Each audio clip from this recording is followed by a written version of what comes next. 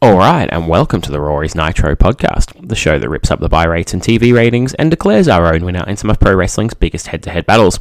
I'm your host, Lee Carlos Cunningham, back this week to look at the April 22nd, 1996 episodes of Raw and Nitro. This episode is about a week later than what I wanted to put it out because I had a little bit of a catastrophe in that all my notes for Raw were lost, misplaced. My wife had a big tidy up of the house and the little book I wrote them in disappeared. After days and days of searching and back and forth telling her what a horrible, horrible wife she was for cleaning our house, I decided I better just rewatch the show and redo my notes. So, as it were, rewatched the show, redid all my notes. As soon as the show finished, I think, you know what I might do now is I might just go and have a quick workout before I get ready for whatever else it was I had on that day. Within 2 minutes of watching the show, I go in and I jump on my home gym and I start to do some leg curls, and I just glance over to my right and notice the missing book with all my notes. So yes, 2 minutes after completing the show for a second time, I found my original notes. So that's why the show is a little bit later than usual, if anybody was wanting to know. I've also not really had the opportunity to record this show recently because I've had a lot going on between my football commitments, having kids that apparently need spending time with, and more exciting than any of that, sorry kids if you're listening, which you won't be, I went and saw the Mick Foley 20 Years of Hell tour recently here in Brisbane. For those of you wondering, it was actually quite good. The meet and greet wasn't the best part of it. I mean, Mick Foley was just sort of banging people in and out, quick picture and a signature, and the security was quite strict on, one person per ticket and things like that, so I couldn't even have a picture with my brother in there with Mick Foley or anything like that, which was a bit disappointing. But the show itself was fantastic, unusually funny. I know Mick Foley's stand-up stuff has been a little bit hit and miss according to a lot of people, but this show was very funny. The rundowns of the happenings at Hell in a Cell were great. As a little surprise warm-up, we had Al Snow doing some comedy before Mick came out, which was actually really funny as well.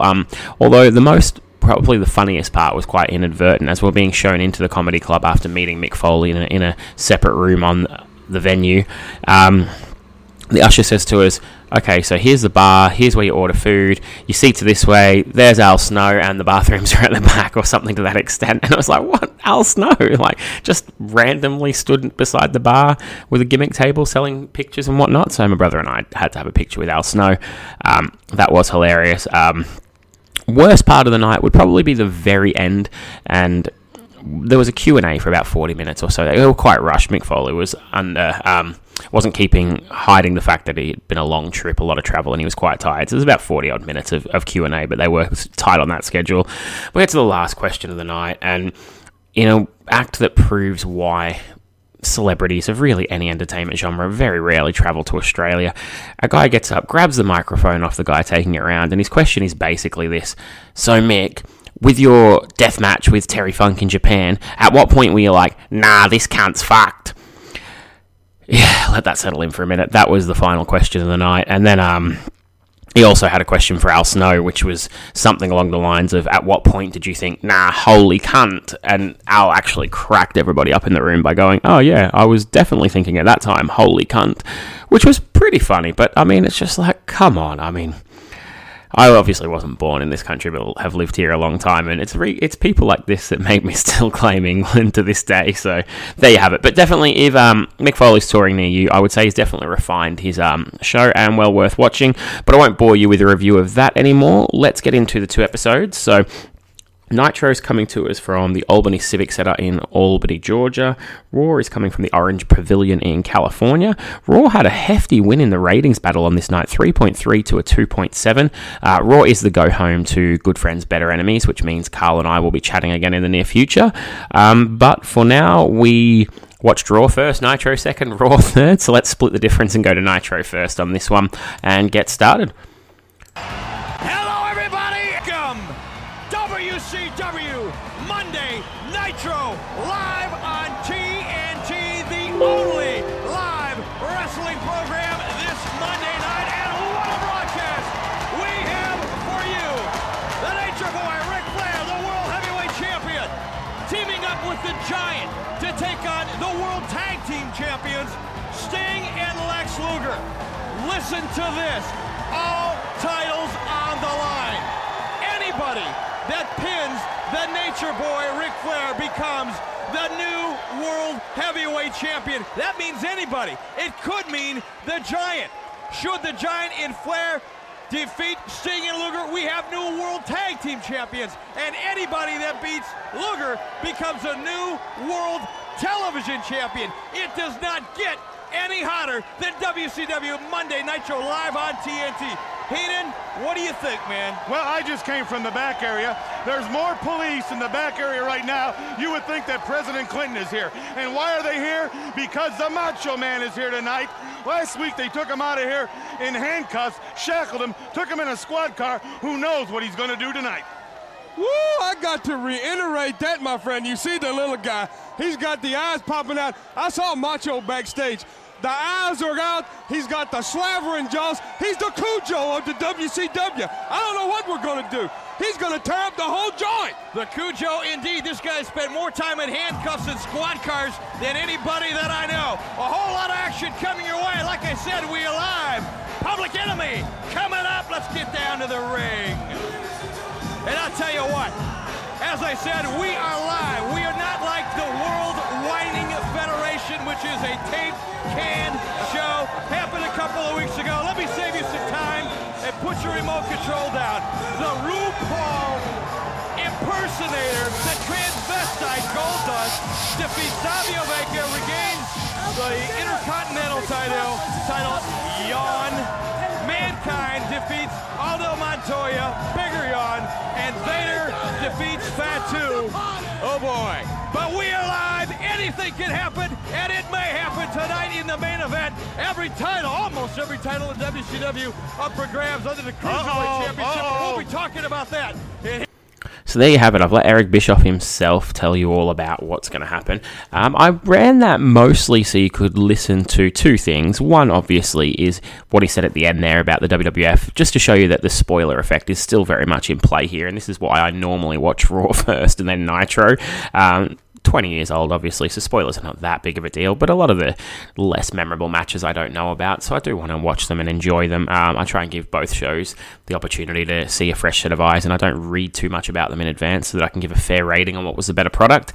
But the main thing is the talk about the main event, because we'll get to it when we get to the main event, but essentially, I want you to just keep in mind for now that Bischoff has basically said this match is a lot like the old, the match we've seen a few times in the WWF. I think the first time we saw it was Owen and Yoko, except maybe Bulldog subbed in. I can't remember, but from an early pay-per-view up against Shawn and Diesel, where it was a similar situation. I think from memory in that one, Shawn and Diesel won the tag belts, but had to give them back the next night because they pinned Bulldog, some convoluted mess. And then later on as well with the two-man power trip taking on Undertaker and Kane in 2001. So these matches have happened before, except he gave an added twist to this one where, in Bischoff's words, the Giant could pin Ric Flair. So keep all of that in mind, and we'll see how that one plays out when we get to the main event. Excuse me. Moving right along, though, as you heard there, Public Enemy, are on their way out for the opening contest, and they're taking on the American Males. Public Enemy's music is very, very low, and then the American Males was as well. It's barely audible, so a bit of a rare sound snafu from WCW here. They just didn't have the audio levels right at all. It sounded like they just added in a bit of music really lowly in post-production, but as they were live, that's obviously not the case. It was just really not well done. Public Enemy jumped the Males early, and we get a four-man brawl, as was the style of all Public Enemy matches ever. And the American Males end up clotheslining them both out of the ring and hitting them with plunges. Bischoff wishes Pillman a speedy recovery from a car crash, so it's around that time there to date this for you. We have a hip toss, a slam, and a drop kick from the Males. A double drop kick before the enemies take over with a bit of a beatdown. We get a lion salt from Bagwell, which results in a 2 count. Pretty cool. I didn't know he had that in his arsenal. And then we get a double flapjack and a crossbody block for a 2 count before Public Enemy come back with a double clothesline. Rocco misses a swanton bomb. We get a hot tag into Riggs. We get some punches, a drop kick, a forearm before Bagwell comes back in to be taken out. He's thrown over the top rope, and somehow this results in a disqualification still in 1996. Also keep that one in mind, because we'll see if that is a consistent ruling throughout the show. We then get a pretty cool double team table spot after the match. So Rocco runs towards the apron where Grunge is stood on the apron on the outside, back to Riggs, who's lay on the table on the floor. Rocco flips over the top rope into Grunge, and they sandwich onto Riggs through the table. Really, really cool spot for a nothing throwaway match. So if nothing else, you're going to get a cool, innovative table spot from the Public Enemy in this era. We then go to our first commercial break of the evening. We then come up to something which I also didn't realise was still in effect in 1996, and that is the lottery drawings for Battle Bowl. Yes, Battle Bowl, potentially the worst concept for a pay-per-view of all time. I don't think I've ever seen a good one of these pay-per-views, although it did allow the chance in the early days for a nifty ring to be won, which is something a little bit different to a belt. Nowadays, with most sports teams getting a belt from WWE when they win a championship anyway, I guess the rings are passé. It's Gene Oakland with some random girls out to draw the names, and as usual for Battle Bowl drawings, it's always enemies accidentally teaming up and all people in the same storyline randomly drawn in the same match bullshit that you're used to. So we get Hugh Morris and Meng taking on Bobby Walker and the Barbarian. Oh wow, in a random drawing, it's Meng up against the Barbarian. How did that happen? Stevie Ray and Big Bubba Rogers taking on Scott Norton and Ice Train. Yes, that's right, Fire and Ice drawn at random. And then Ric Flair, who would he accidentally draw out? There's only one man that keeps going to jail for attacking him. There's no way the odds could be that good, could they? Yes, it's the Macho Man, Randy Savage. As you can see, I'm pretty sour on this concept. I just think it's fucking stupid. And they, of course, are drawn against Arn Anderson, and for a wild card, one that I actually did like, Eddie Guerrero. So that's got the potential to be a good match, but I can guarantee it ends up in storyline mess even before I know anything about it. From there, I'll take my cynical hat off and we'll go to another commercial break. And when we come back, it is time for a match which didn't appear on the graphics. I always flick through and see what's coming up, and I was pleasantly surprised to see it's Chris Benoit and Eddie Guerrero. I'm sure Bischoff mentioned it at the top of the show, but I probably missed that as well, so I was quite happy when this popped up all of a sudden. We get a quick start and an arm drag and a drop kick from Eddie. Mongo says that there's more movement in this match than in a Metamucil convention, so there you go, some good lines from Mongo as usual. We get a really good high back suplex from Benoit before we interrupt with a commercial break. We come back and Eddie Guerrero hits a nice Hurricane Rana, and apparently this match is in the middle or just outside of a cruiserweight tournament that's supposedly going on. I knew nothing about this, but as they chat on about this, they basically tell us Benoit's already been eliminated from that, so fair enough. Guerrero hits a back suplex, and then a German for a 2 count. Guerrero flies off the top rope at a standing Benoit to hit a Hurricane Rana for another 2, before Benoit rolls up Guerrero, puts his feet on the rope, and picks up the somewhat tainted 1-2-3 for the win. Decent match, but not long enough to be anything special. We go to another commercial, and when we come back, it is Gene with a WCW executive, Rob Garner. I have no idea who that is, so don't ask me. And Macho Man comes out and is basically told to change his behavior or face ramifications. Macho Man cuts a promo on the suit nobody knows or cares about, so obviously gets a big babyface reaction, and then walks off with nothing really happening. We get a bit of a rundown of what's to come this week on Saturday night, and it's going to be Regal up against Finlay, and then we're going to see the Macho Man, we'll see the Giant, Benoit will take on Alex Wright, and Harlem Heat will challenge Sting and Lex Luger, so that sounds like a pretty decent episode. Most of these are on the network now, so if you want to check that out, feel free to do so.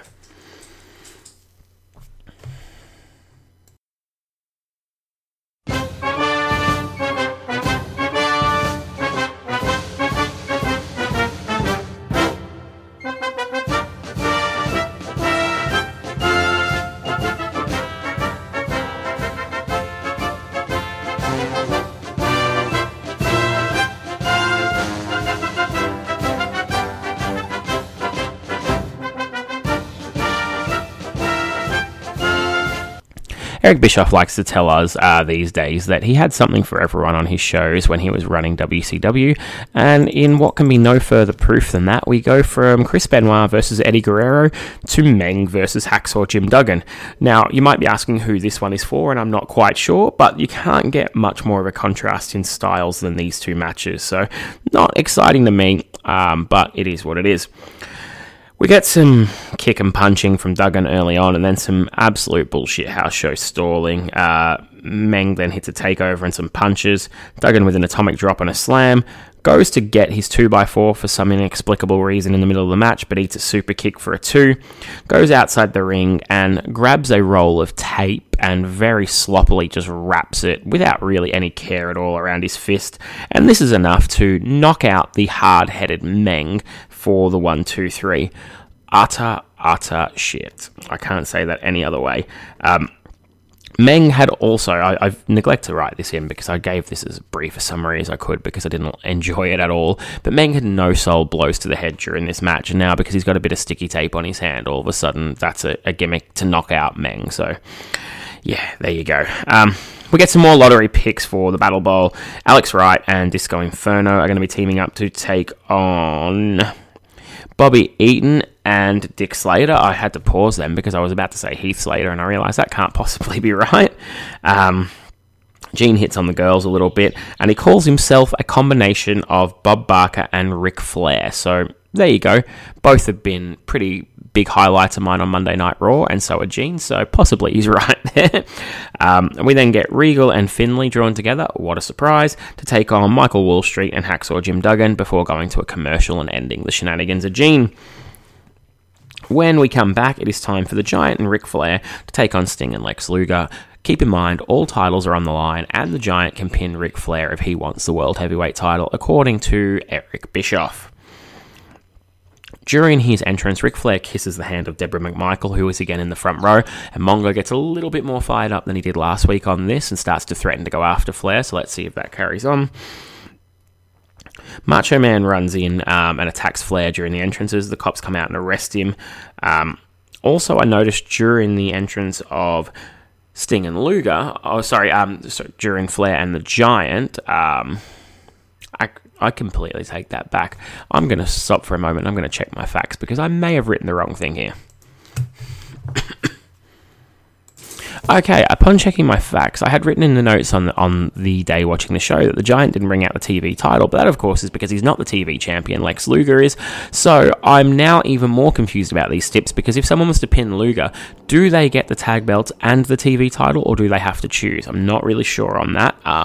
My apologies for the confusion, but I'm not going to take the blame on it. I'm going to blame Bischoff for this one. When we get started, Bobby Heenan says that Ric Flair has nothing to lose, which confuses me completely because he has the World Heavyweight title to lose and 3 potential people to take it from him, so not sure how that one works. We get a drop kick from Sting on the Giant and then a double clothesline to knock him over the top rope to the floor, which you would be right in assuming does not result in a disqualification because that rule has now been abandoned because it doesn't fit the storyline of this match. Ric Flair then gets clotheslined over the top rope as well, and see the comment I made 5 seconds earlier. Ric Flair chops Lex Luger before eating a press slam and a couple of clotheslines. The crowd are very hot for this. I've got to give them that. This is a match that is exciting, the people they have there. Sting hits a 10 punch and then a hip toss and a drop kick. Flair goes up top and comes off with a somersault plancha or gets caught with a press slam. I'm not quite sure which one it was. Sting gets him up for a superplex. They brawl along the outside and Flair hits an absolute beautiful delayed vertical suplex, which Sting pops up and no-sells immediately. Lex hits a power slam, but Giant makes a save. Sting comes off the top rope with a chop block to the Giant, who has Luger in the goozle to help save him from the choke slam. Flair then begs off from the faces. Woman hands him a cup of coffee while he's down on his knees in the corner, but he accidentally throws it in the face of the Giant. This is enough to call for the bell, so Flair hitting his own partner is okay for disqualification, we think, and then everybody in the match legs it up the ramp and gets away from the angry Giant. We sort of pause for a moment while the Giant gets his eyes all sorted, and Flair comes back down with a towel and begs him for forgiveness on his knees. Gene comes out to find out what's going on because he's a bit of a gossip snoop, old Gene Okerlund here, and the Giant says that he wants Ric Flair's world title.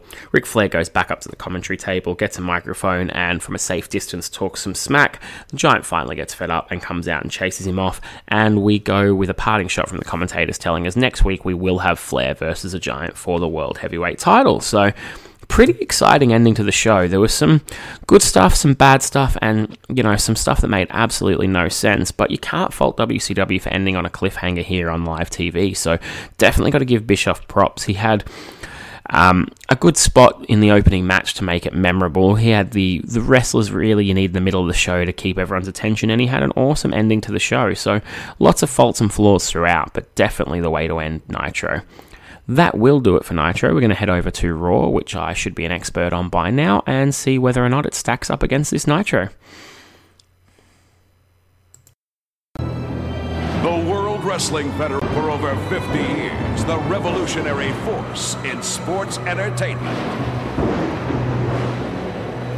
We thank you for joining us tonight, ladies and gentlemen, on WWF Raw. Vince McMahon here and Jerry the King Lawler on hand at ringside. We're about ready to witness the Intercontinental Championship matchup. Someone will be crowned champion right here tonight. Will it be Savio Vega, or will it be this man led by Marlena Goldust, who's lost a little bit of weight as of late, if you know what I mean, King? Oh, yeah, very funny, McMahon. I guess you're obviously referring to the fact that he lost the Intercontinental title belt, right? As we speak now, ladies and gentlemen, Savio Vega ready for action. And Savio, can you hear us? Yes, I hear you, Vince.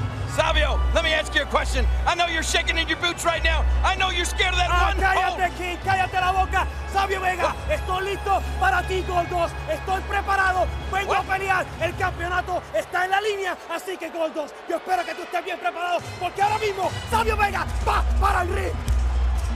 As you heard there, we're opening up with Savio Vega taking on Goldust for the 1 week vacant Intercontinental title from the hold-up in the previous week's matchup. The match gets started with a bit of a slugfest and then a huge clothesline from Savio, which Goldust sells with his big flip, a power slam for a 2 count, and then Goldust comes back with a dropping to the mat uppercut and a kiss for Savio Vega. He then disguises a low blow behind the referee's back as well. Jerry Lawler tells us for some reason that 36% of all bosses peek at their employees' emails. I'm not quite sure what he was getting at here before we go to a first commercial break. We come back and Goldust has a leg lock on, stalling for the ad, and Jerry Lawler tells us that 2 out of 3 Americans are overweight, so really good info here, King. It's really adding to the match a whole lot. Goldust works over the leg, but then abandons that and goes in for a camel clutch, and we get an insert promo from the Ultimate Warrior on Goldust, the highlight of which is telling him to squeal like a pig. This I actually enjoyed. I mean, not that it was a great promo or anything, but Goldust is the one with the movie line quotes, so Ultimate Warrior quoting one from Deliverance definitely got a little pop from me. We then see Austin and Ted DiBiase appear in the aisle, so it appears as though there's a lot going on during this match. Savio Vega hits a small package for a 2 count, then a spin kick for a 2 count, a roll-up for a 2 count, but eventually Marlena senses the danger, distracts the referee, and this allows Austin to jump up into the ring and nail Savio Vega with the $1 million belt for the 1-2-3, giving Goldust back his Intercontinental title. Not really sure this makes a whole lot of sense, because surely Austin feuding with Vega would want him to have gold on the line, but this is what they went for anyway. We go from there to a bit of a video package of Shawn Michaels and Diesel, really selling that this is a big-time contest for the title at the pay-per-view coming up at the end of this week. From there, we go to the Yawn Fest. Bischoff talked to us about Vader and Fatu. I love Vader in this era, so it definitely wasn't boring for me. We do show a recap of the Gorilla Monsoon beatdown way back from January before we go to a commercial, and then when we come back, the match gets underway and Vader begins to beat the shit out of Fatu. Hits him with a clothesline, which again Fatu sells with the old Rikishi bump, which is pretty funny.